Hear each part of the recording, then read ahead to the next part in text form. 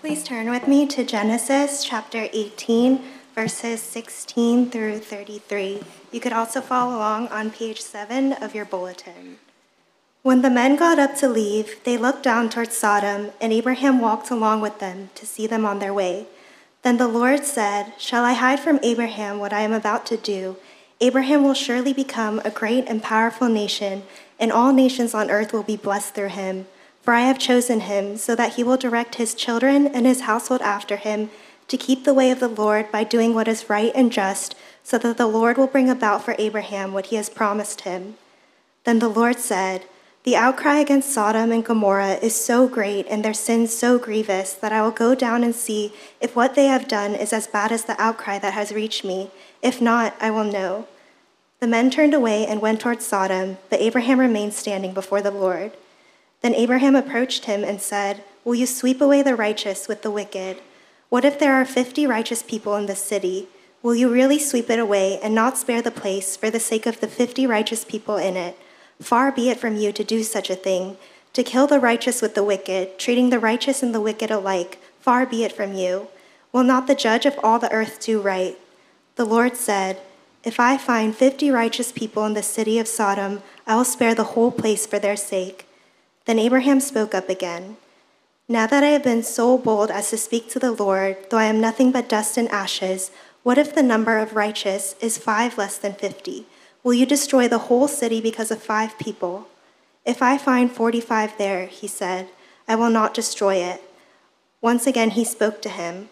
"What if only 40 are found there?" He said, "For the sake of 40, I will not do it." Then he said, "May the Lord not be angry, but let me speak. What if only 30 can be found there?" He answered, "I will not do it if I find 30 there." Abraham said, "Now that I have been so bold as to speak to the Lord, what if only 20 can be found there?" He said, "For the sake of 20, I will not destroy it." Then he said, "May the Lord not be angry, but let me speak just once more. What if only 10 can be found there?" He answered, "For the sake of 10, I will not destroy it."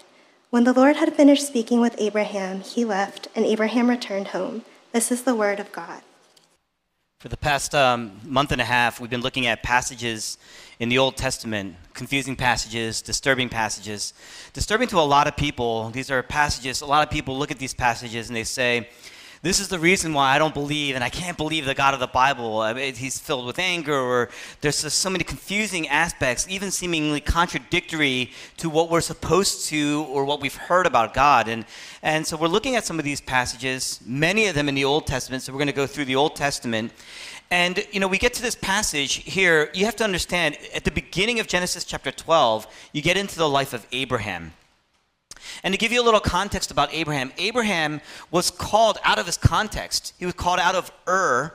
They were traveling to a place, they reached a place called Haran, and they stayed there for a while, and he was called out of that place. You have to understand, in those ancient times, Abraham was being called out of his social context, his cultural context, his socioeconomic context, his religious context. This was home. And it's not a risk the way many of us kind of uproot and go to college. It wasn't like that. When you left home in those ancient times, when you actually leave, that was like death. You're literally not just leaving a city, you're leaving your family, your lifeline, your status, your reputation, anything that anybody knew about you and your history and in the future. To go to this foreign place, you are placing a lot of things at risk, and yet God called Abraham out of that context. Abraham actually left. He obeyed. And so from that point on, he was living on the basis of a promise that God made to him, on the basis of his calling and a promise. And so he was going to face uncertainty and danger and risk throughout his life. And so he endures economic losses, sacrifices, wars, and threats to his life and his family. How does he do it? We have to understand this. How does he do it? He prayed. He prays. Constantly, you see Abraham connecting with God throughout the course of his life. Now, a lot of people pray. A lot of people talk about prayer. A lot of people believe in God. A lot of people say they talk to God. But Abraham wasn't just reaching out to God. God actually reached out to Abraham. He called Abraham out. So God was coming to Abraham, and God was speaking into Abraham. And what Abraham was doing here is in his prayer, he's responding. Abraham's obeying. And so to kind of set the stage for this passage, in the earlier part of chapter 18 in Genesis, 3 men, they come to Abraham. And Abraham is really demonstrating a form of hospitality that was very common in that region. He's feeding them and he's tending to their needs. But during the meal, it becomes very, very clear that one of these men is the Lord. One of these men is God. And they start to talk. In other words, Abraham's praying. He's speaking with God. He's dialoguing. And so from this text, we're going to see 3 things: how to pray, why we pray, and what it actually does to us. How to pray, why we pray, what prayer actually does. First, we're going to look at how Abraham prayed. There are a couple of lessons. I'm going to give you, three lessons. 3 eyes. I tried to make it a little bit cuter. 3 eyes on prayer. God initiates. There's intimacy, and it's intercessory. Right? God initiates. There's an intimacy, and there's intercessory. First, we're going to look at God initiating. Verse 17. God says, should I hide from Abraham what I'm about to do? In other words, whenever you hear somebody say that, they're intending to tell you, right? And so God lays out this plan in verses 18 to 21. He says, Abraham's going to become a great nation. All the nations are going to be blessed through Abraham. But, then he says, the outcry against Sodom and Gomorrah is great. Their sin is so grievous that I myself am going to go down there and I'm going to see it, to see if this outcry is as bad as I've received. Notice, God is coming to Abraham. God reached him. God is talking to him. God is telling him all these things. God is initiating this dialogue, and Abraham's really responding. Often we tend to view prayer as something we initiate. We invoke God. We're speaking into God. God, you gotta do this. That's ultimately what we're saying. God, I need this. You gotta do this for me. That's how we pray. And if that's how you pray, then prayer is really just a projection of your own desires. God himself is really just a product of your own desires. If prayer is always you initiating and God, you're expecting God to respond. Oh, he's not answering my prayers. He must not exist. First of all, that's terrible logic, right? But if that's how you pray, then God is really merely just a product of your own desires. And that kind of God will never be able to change you. That kind of God, a God that is a product of your desires, will never be able to shape you, will never be able to forgive you, will never be able to transform you, will never be able to save you. Not a God that you make up. That kind of a God will never make you great. Only a God that actually initiates with you. Only a God that comes down to you. Only a God that actually intrudes and imposes into your life and your plans and your goals and your dreams. Only a God that disturbs you oftentimes, maybe even offends you. That's the only kind of God that can actually shape you. That's the only kind of God that can actually challenge you and change you and actually promise you on his terms. That's the only kind of God that can change your life and actually make you great, because it's a God that you didn't make up. Remember, a God that you make up has limits. The limitations are as far as basically what you know, what you see in the world. So we have to understand that, first, prayer is God initiating and we're responding. He responds through his word. That's his speech. He responds through his worship. He responds through personal experiences where God's word is speaking into you. Secondly, it's intimate. God initiates, but you notice in this passage, Abraham responds with a form of familiarity. It almost seems kind of casual at times. Verses 22 to 23, God chooses, he just kind of stays back and remains with Abraham. The other men go off. He stays and remains with Abraham. And from verses 23 to 32, look at the way that Abraham speaks with God. There's almost an assertiveness and a familiarity there in their dialogue. Abraham is practicing almost what was very common in his day. If you come from an Eastern world, you would understand. He's almost haggling with God. You ever haggle over prices? You know, you can't do that in a westernized business, but generally in a smaller business, or if you go to the eastern part of the world, they tend to haggle a lot over things. Abraham is asking God. God says yes. Then Abraham says, no, I'm going to try to get more. I want a little bit more here. He's assertive, and yet there's a casuality almost, a familiarity. He's assertive actually because he's familiar. Religious people say, well, that's disrespectful. You can't pray like that. You can't go to God that way. But look at Abraham.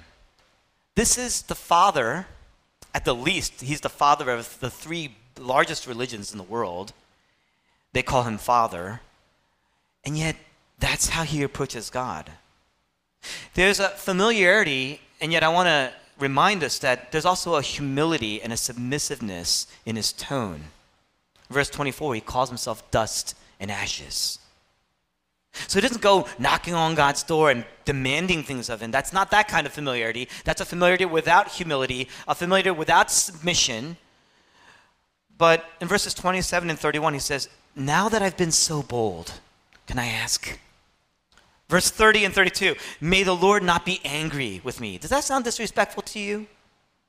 On one hand, Abraham, he's very aware of his unworthiness. He knows who he is, and he knows who he's talking to. But on the other hand, he's very courageous. What gives him that kind of boldness? What allows him to be that assertive? On one hand, Abraham has an awe towards God. He calls himself dust and ashes. On the other hand, he has a relationship with God. He was called by God. He knows God brought him here. So there's an intimacy. He's been trusting God, dialoguing with God. This is not the first time he's ever spoken with God. There's an intimacy, and that drives his response. Now, religious people, if you've grown up in a church, you count as one of those. Religious people, they're respectful to God, but they're not intimate. They think they're intimate. They're not really intimate. Irreligious people, they tend to be disrespectful, very familiar, but also passionate, but they're also not that intimate. To be intimate is to know the heart of somebody. To be intimate is to connect with somebody in a way where you are burdened by their burdens and you are joyful at their joys. And so what causes your celebration, what causes your mourning is intertwined with the other person. So religious people can't be intimate. Irreligious people are disrespectful and passionate, but they also are neither intimate, not as intimate as Abraham is with God. On one hand, Abraham, he is more respectful than the religious, and yet he is more intimate and assertive and passionate than the irreligious. Why? How can he do that? It's because he has a very accurate view of God. Abraham's God is not a product of his desires. He never went to God. God came to him, God called him, and besides, Abraham, he could never create a God this holy. He could never create a God this just, and yet this loving, and the potential to be this forgiving in his mind. This is a living God. You know what that means? This is a personal God. On one hand, he's holy. On the other hand, and that means, he's holy. That means he can be betrayed. That means he can grieve. That means he's got anger. And yet he is forgiving and loving. Abraham could never create a God this holy and this just and yet this loving at the same time. And so his relationship with God, it allowed him, because God is personal to him, because God is real and personal and something that it's not a product of his own desires, it allows him to be humble and submissive and obedient to God, and yet to take risks, to be passionate, to be intimate in his speech. So God initiates, we can be intimate, but Abraham's prayer is unique in that it's intercessory. There's a representative aspect to his prayer. When you and I pray, we pray for strength. We pray for endurance. We pray through our desires. We pray for ourselves. But Abraham, what he's doing is he's leveraging his relationship with God. He's leveraging that relationship on behalf of other people. In verse 20, God says, there's an outcry against Sodom. In other words, what he's saying is, what I hear are people crying out. because Sodom is unjust. There's violence and it's widespread. There's evil everywhere. There's wickedness everywhere. And Abraham says, okay, but what if? Why does he do that? I mean, you can make a case, Abraham's nephew and his nephew's family, they live in Sodom. I mean, isn't that kind of selfish? I mean, that's a form of selfishness, right? He's praying for his family. And family was everything you just said back then, right? But if you notice, Abraham isn't praying necessarily on behalf of his nephew in Sodom. He doesn't say, Lord, I get it. It's violent. It's evil. Trust me, I visited my nephew. It's bad down there. But please spare my nephew. That's not what he prays. That's how we pray a lot of times. What Abraham's asking for is much more complex. It's nuanced. In fact, nowhere in the text, nowhere in his prayer, nowhere in this plea does he even mention his family. Doesn't even mention them. When he prays for the city, what does he say? He's praying for the wicked. Spare the wicked is what he's praying. He cares for Sodom. He's burdened by the city. What's his prayer? Will you spare the whole city, he asks. I mean, Abraham, he's not praying for wealth. He's not praying for his health. He's not praying for his family. He's not praying for his goals. He's putting himself, it's a risky thing, between God and the evil of the city for their good. He says, spare the city because of the righteous, so that the wicked would be spared. I mean, he's looking at the city. What do you see in the city? When you look at the city, I mean, it's cramped. It's crammed with people. You know, you go to, I don't even know why I'm sharing this. I went to Jollibee the other day. And the line for fried chicken, I mean, the line is just out the door and wraps around. And every time you drive by, you're calculating, when can I go there to time it right so that I don't have to stand in this long line. I mean, and people hate that. People hate rush hour suburban station. You've ever been down Center City, rush hour suburban station. The train rolls up and people are just cramming into these cars, these trains, right? People hate that. But Abraham's looking at that, and what does he see? Thousands upon millions of people made in the image of God. Broken images of God everywhere. And he says, will you spare them? That's what he's praying. So that's how Abraham prayed. Why does he pray? I mean, why can he pray like this? Abraham stands between this wicked city and God, and he's risking his life. He's coming and he's navigating his relationship with God, leveraging his relationship with God on behalf of the people of Sodom. And he comes with such a passionate plea, a passionate prayer. I mean, he's not being reckless. And Abraham is not virtue signaling here.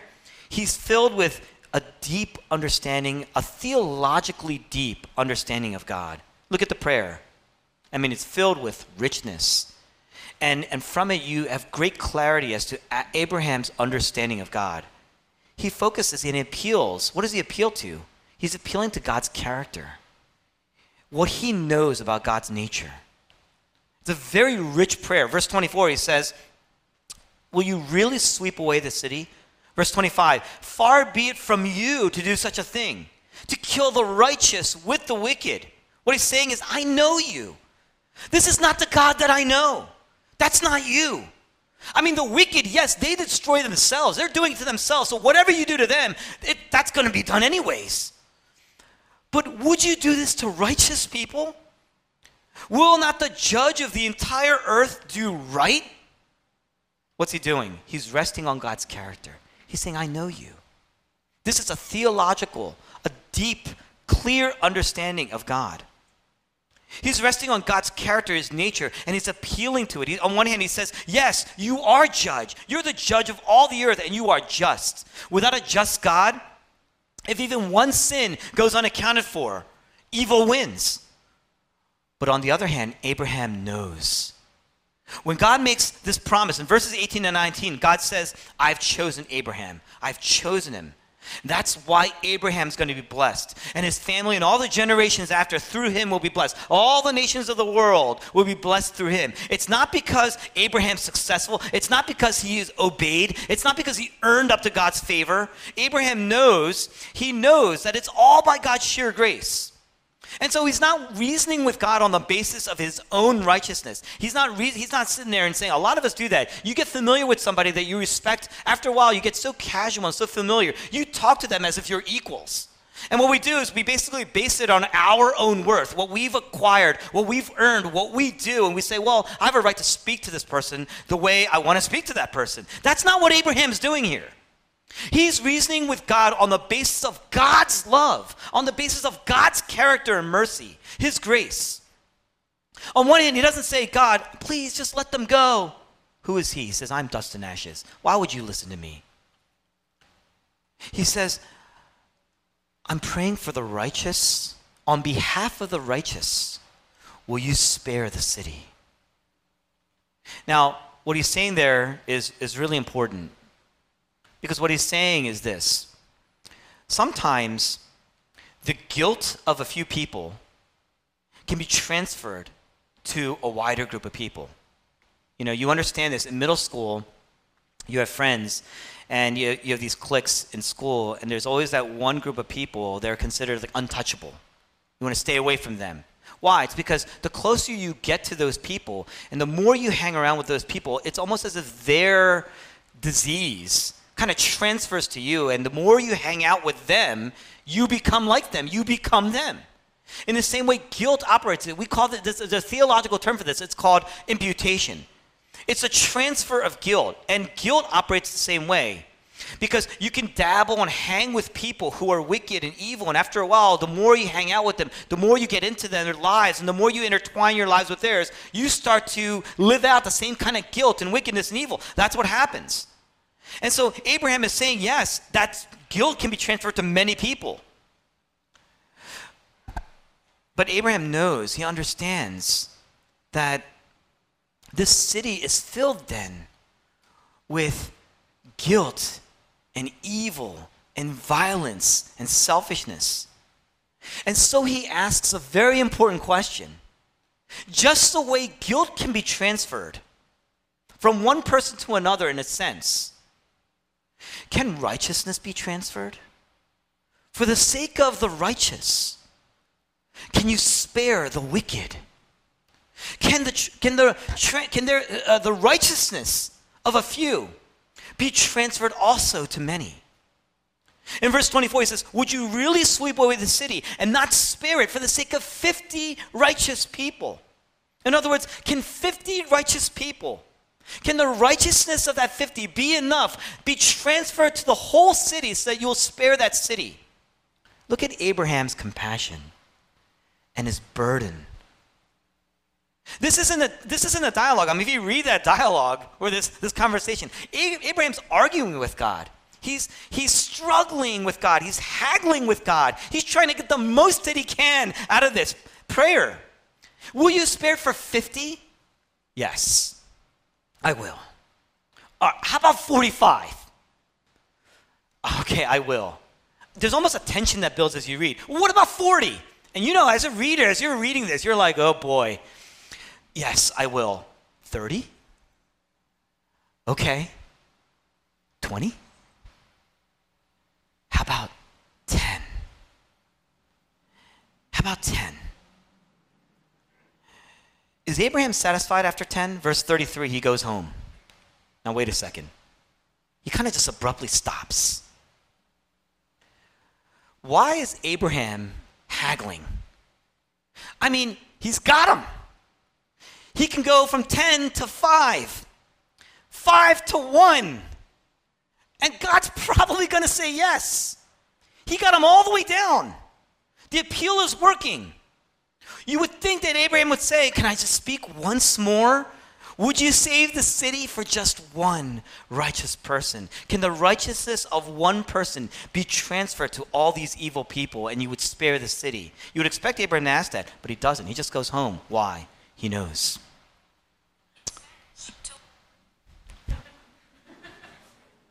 He tried to translate for me in Spanish.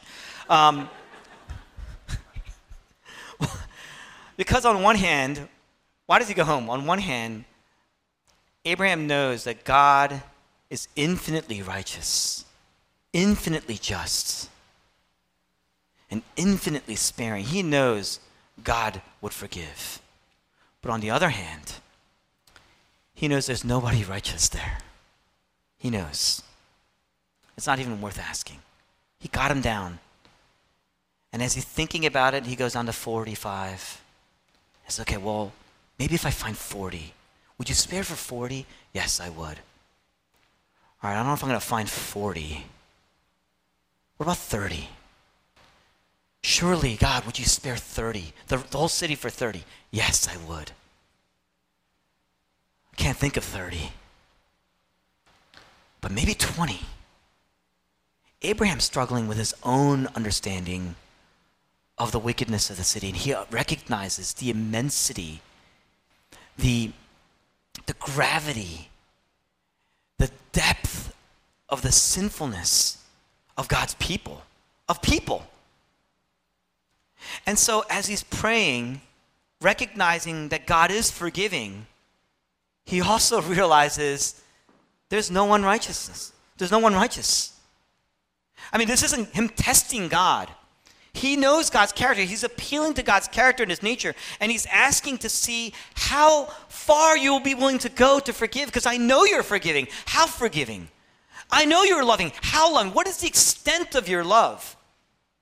I know you're merciful. What is the extent of that mercy? I know that you are a forgiving God, a loving God, a merciful God, a gracious God. He's trying to understand the extent of that grace. He's trying to understand God more, and so he's praying and praying and praying on behalf of this wicked, evil city. But in the end, he knew no one could stand. No one can stand up to the righteousness of God. No one can stand before a just God. God is infinitely righteous, and he's infinitely holy, and he's infinitely just. Who can stand? Centuries later, in Luke chapter 19, Jesus Christ approaches a city. This time it's Jerusalem. And he weeps over Jerusalem. His compassion and his just burden for Jerusalem, what's supposed to be the city of God. And he knows as he looks there upon the city, there's no one righteous. And so he's weeping, and in his burden for Jerusalem, he's weeping for the city. Because he knows no one's righteous. And he says, if you only knew, and yet they don't. But then in John chapter 17, you have a famous prayer. It's what they call the high priestly prayer of Jesus.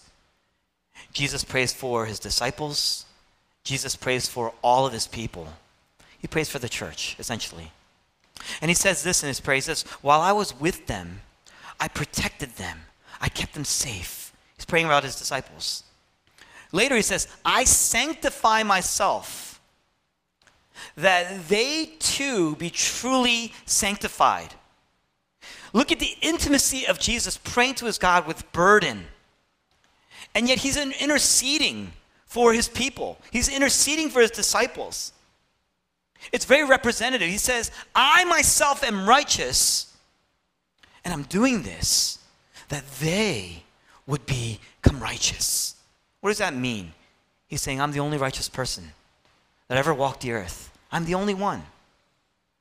Adam in the Garden of Eve, when he was created, he was righteous, and yet he failed. And generation after generation, there's been failure. God's promise, working through the book of Genesis, all the way through, weaving into the Old Testament, all the way through until you get to the New Testament, you see the seed of the Messiah. That was the promise, that there will be a Savior that will be born that will come and redeem the brokenness of every generation. He says, I am He. I am the only righteous person. I'm the only righteous person who's ever walked the earth. And so I protected my people. I kept them safe. And now I am standing in the gap between you, God, and my people. I'm hanging around my people. What does that mean? I'm hanging around my people. I'm hanging with my people. Transfer my righteousness to them. Spare them. That was the high priestly prayer of Jesus, essentially. Later he prays, I want those that you've given me, that's my people, my church, I want those that you've given me to be with me where I am. He's not talking about geographically. He's talking about relationally with God, and he's talking about his position with God, his place in glory. He says, I want my people to be with me in my position, in my status, in my relationship with you in glory. That was his prayer, intimate with God, interceding for his people. He wants his righteousness to be transferred to his people. Friends, Jesus' friends abandoned him soon after, moments after. Jesus' friends betrayed him soon after. Jesus' friends rejected him.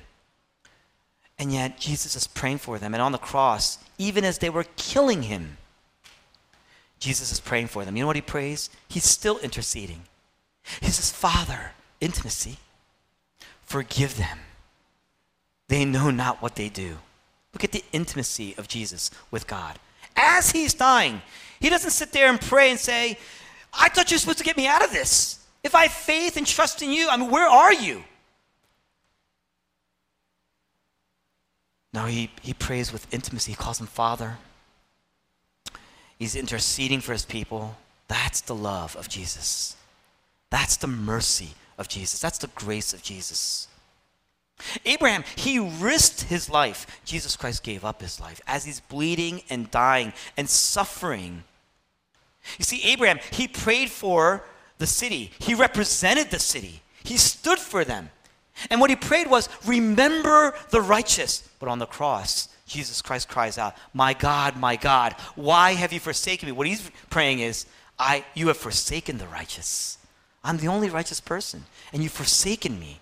You've forsaken your son. You've forsaken me. You've left me for dead. Why? Because on the cross, Jesus Christ took on the wrath of God, the justice of God that we deserved as a penalty for our sins so that our lives would be spared.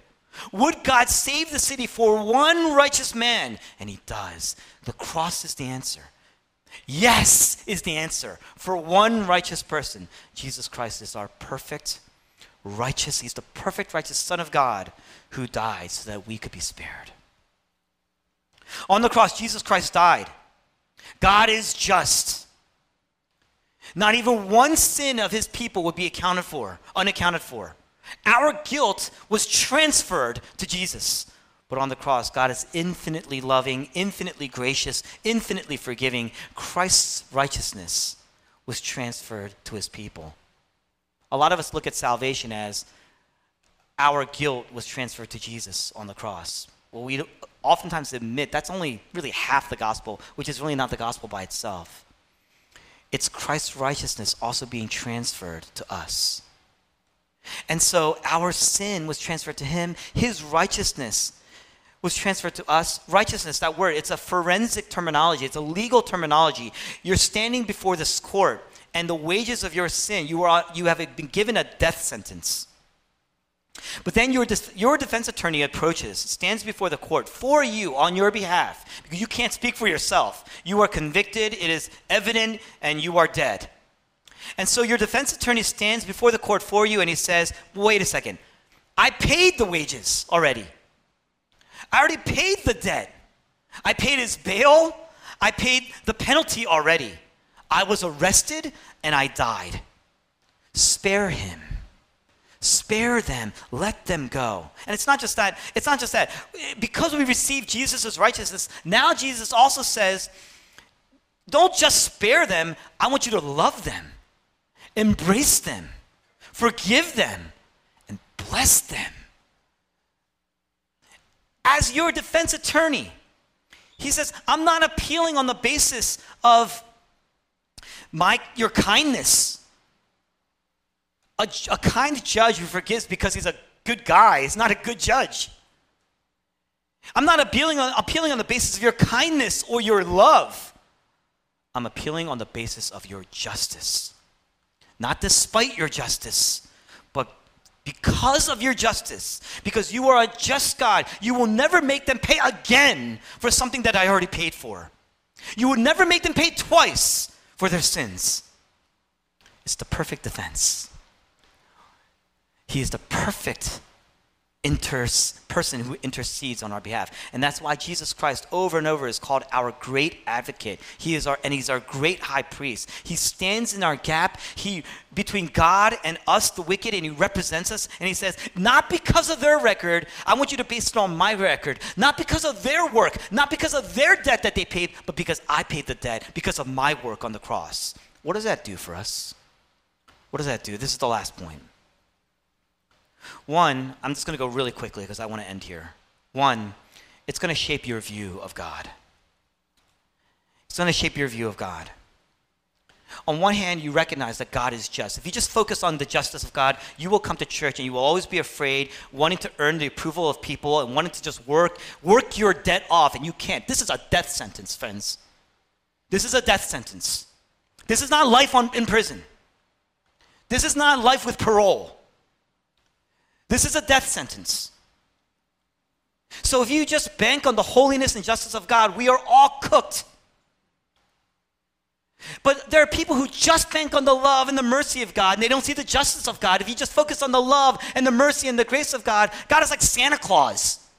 He's just a grand old jolly guy who's just always loving and embracing. That love has no cost. And that's not real love. A love that has no cost is no real love. You see that?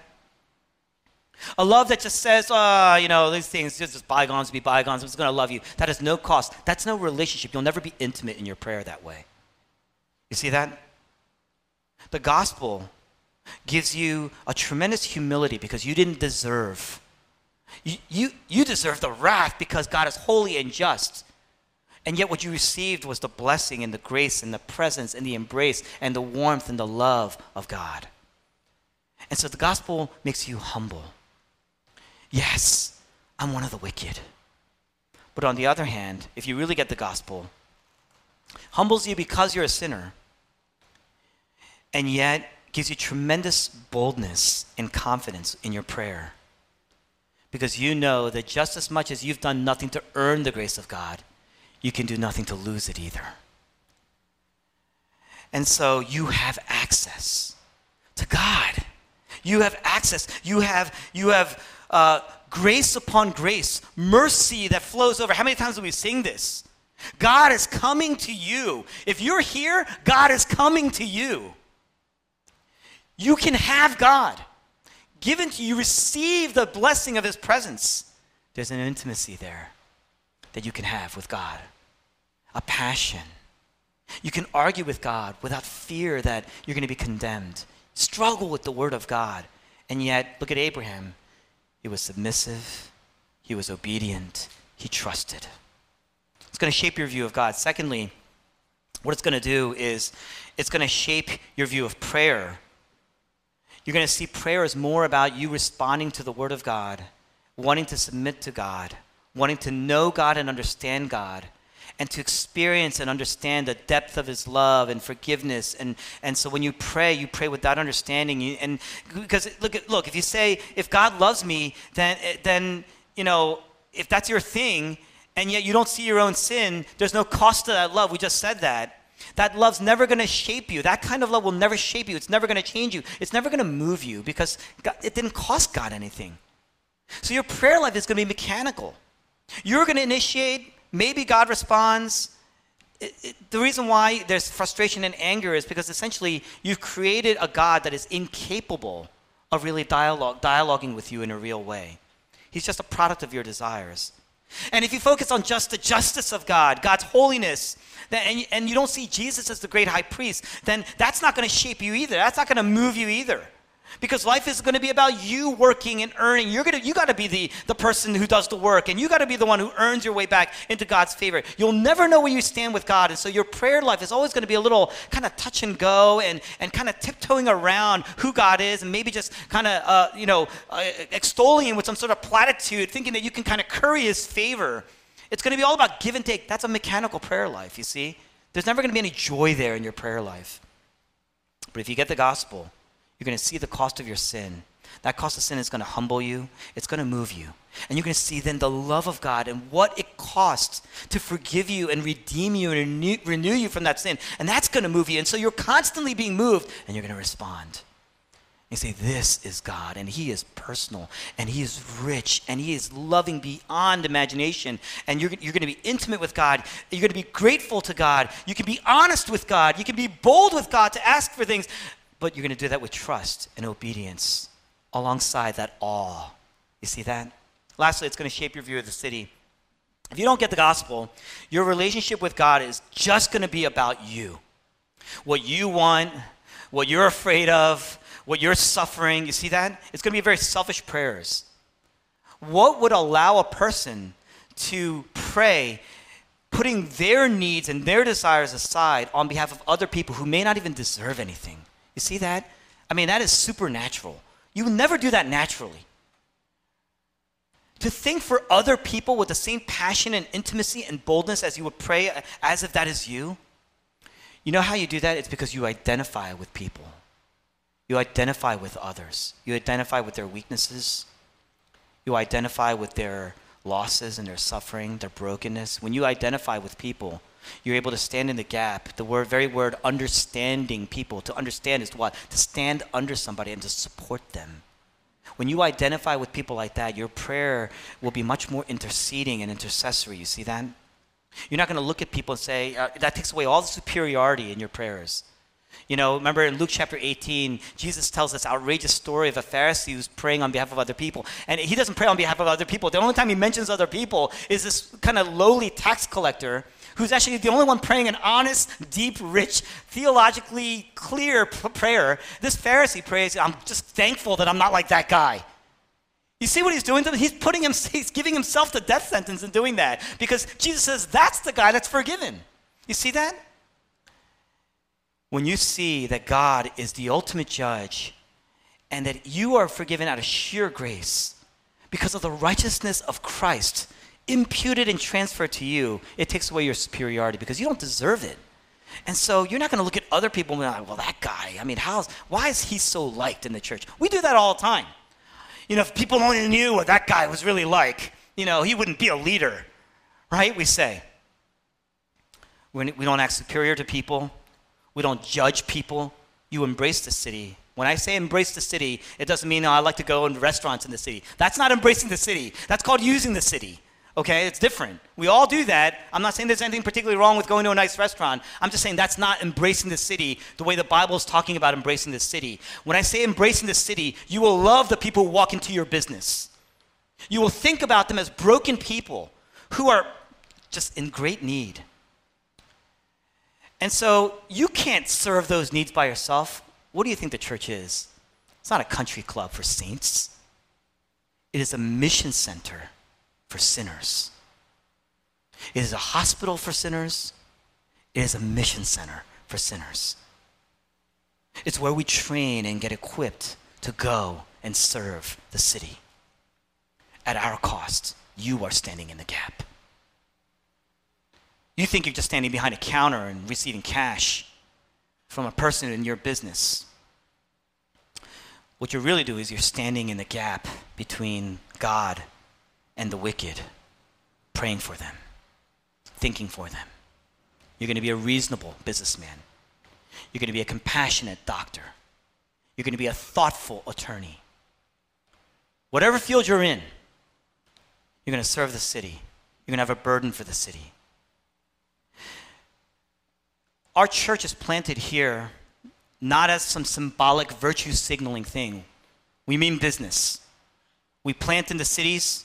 We plant in the surrounding areas of the city to promote and get people to have a burden for the city. We want to saturate the city with love and the care of Christ, the mercy of God through our hands and legs and feet, right? That's why we are here. It is not symbolic. We want to saturate our communities with a real view of God that shapes our view of prayer and approaching God and having access to God so we can serve and to rebuild the city. Join us on that mission. Continually join us on that mission. Let's pray together.